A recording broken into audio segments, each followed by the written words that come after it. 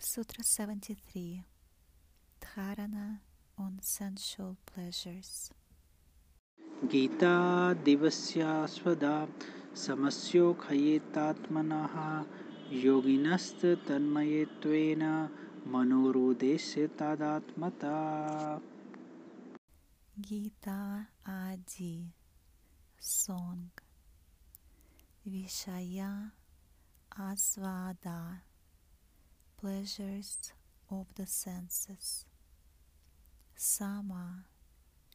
Equal. Saukhya. Happiness. Ekatatmana. As a result of concentration. Yogina. Yogis. Tanmayatvena. By being absorbed. Mana arudhya. From the ascent of the yogi beyond the mind. Tat atmata. Become one with that.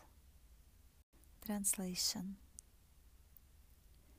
As a result of concentration on the pleasures of the senses, such as music or song, the yogis experience equal happiness or pleasure within. By being those absorbed, the yogi ascends beyond the mind and becomes one with that supreme. This dharana describes the process of absorption by concentrating on the pleasures of the senses, such as music and song. Music relates to the tanmatra of sound, the quality of akasha, or ether element.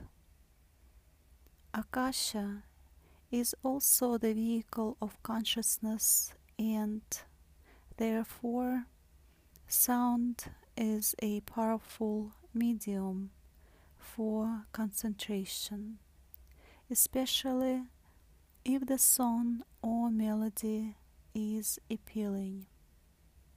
However, any of the pleasures derived from the senses can be utilized in this way. For example, a beautiful landscape, a fragrant flower, or a loving touch. Again, we see the paradox of Tantra, Vedanta, and Yoga. Whereas Vedanta and Yoga advocate abstention from the sensual pleasures, Tantra says there is no need to reject or renounce, as every experience is potentially divine.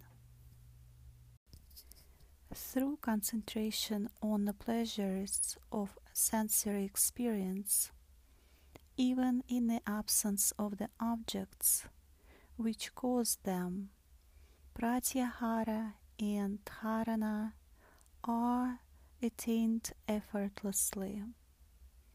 The awareness ascends to great heights beyond the mind and is absorbed in that experience. Whereas other philosophies speak in terms of annihilation, transformation, or transcending the senses, Tantra stipulates that the senses are active even in the deepest state of meditation. The only difference is that in the meditative state, they are turned inwards rather than outwards to the gross object. When describing the expanded state of mind, Tantra explains that in this state you can see, taste, smell, hear, and touch, in the absence of any object to cause that perception. This reveals that the activities of the senses are active even in that hypersensitive state of total illumination, but they assume a different dimension, as they don't rely on a gross object. Rather, they become a dynamic expression of the effulgent consciousness that is beyond the limiting boundaries of the mind.